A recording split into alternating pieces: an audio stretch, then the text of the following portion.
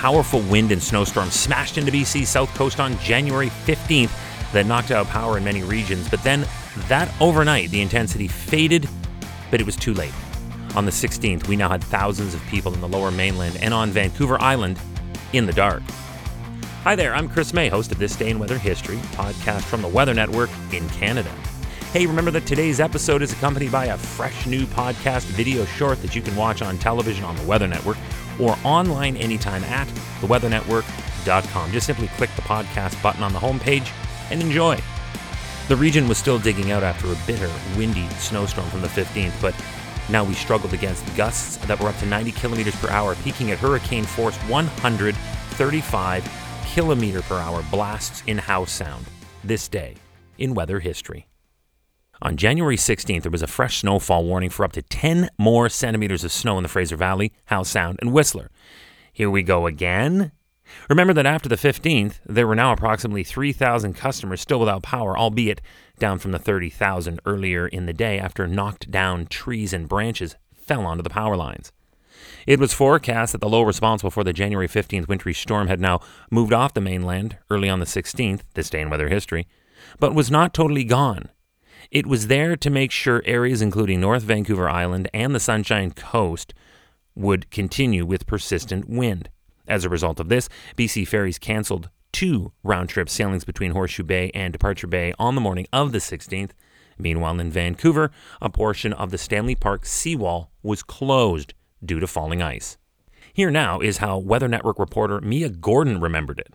Well, it's not very often when British Columbia has the most winter storms and active weather across the entire country, but that's exactly what happened in early 2020 when we saw both snowfall and temperature records broken across the province. Thanks, Mia. Then by the 16th, the South Coast had received a dumping of close to 40 centimeters of snow in some areas in a matter of days. And this prompted the closing of universities across regions and several schools, primarily in the Fraser Valley and eastern Vancouver Island. Getting to school was impossible anyway. Many roads were still thick with snow and ice on the 16th, and that had the Ministry of Transportation considering shutting down major bridges and highways as a precautionary safety measure. I'm going to go back to Weather Network's Vancouver reporter Mia Gordon right now because she had a chance to speak to local residents about what they were experiencing. Is this some of the worst snow you've seen? Yeah, this is like a lot. It's pretty crazy. This is a proper blizzard. I was driving a little bit earlier and it just wasn't pretty. So if you are out on the roads today, you definitely want to slow down and take your time. Man, oh man. Well, they didn't actually have to close those roads down as a postscript, but they did ask motorists to stay home for safety so that the crews could clean up properly.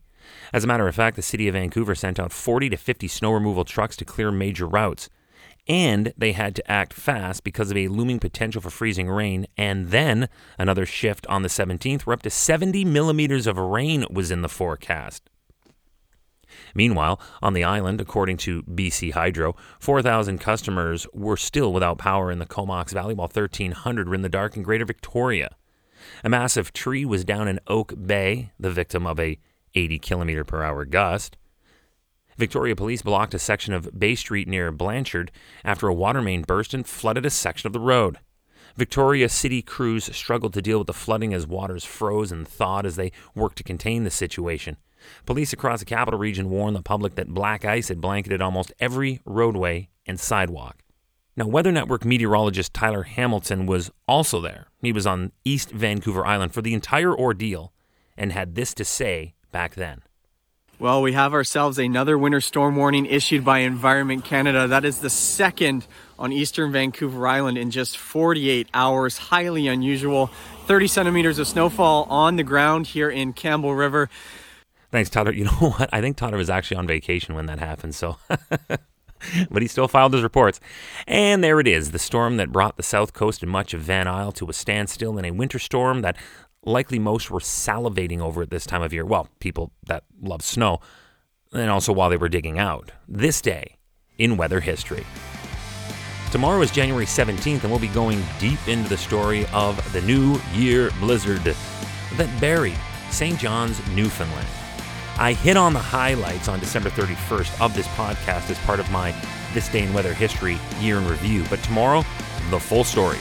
And we'll even hear from Weather Network's meteorologist Chris Murphy, who was there covering the whole thing from start to cleanup. Tomorrow's show also features a cool podcast video short that you can watch on TV on the Weather Network or online anytime and from anywhere you are by going to theweathernetwork.com and just hitting the podcast button. It's on the right-hand side of the homepage. That's all tomorrow on This Day in Weather History with me, your host, Chris May.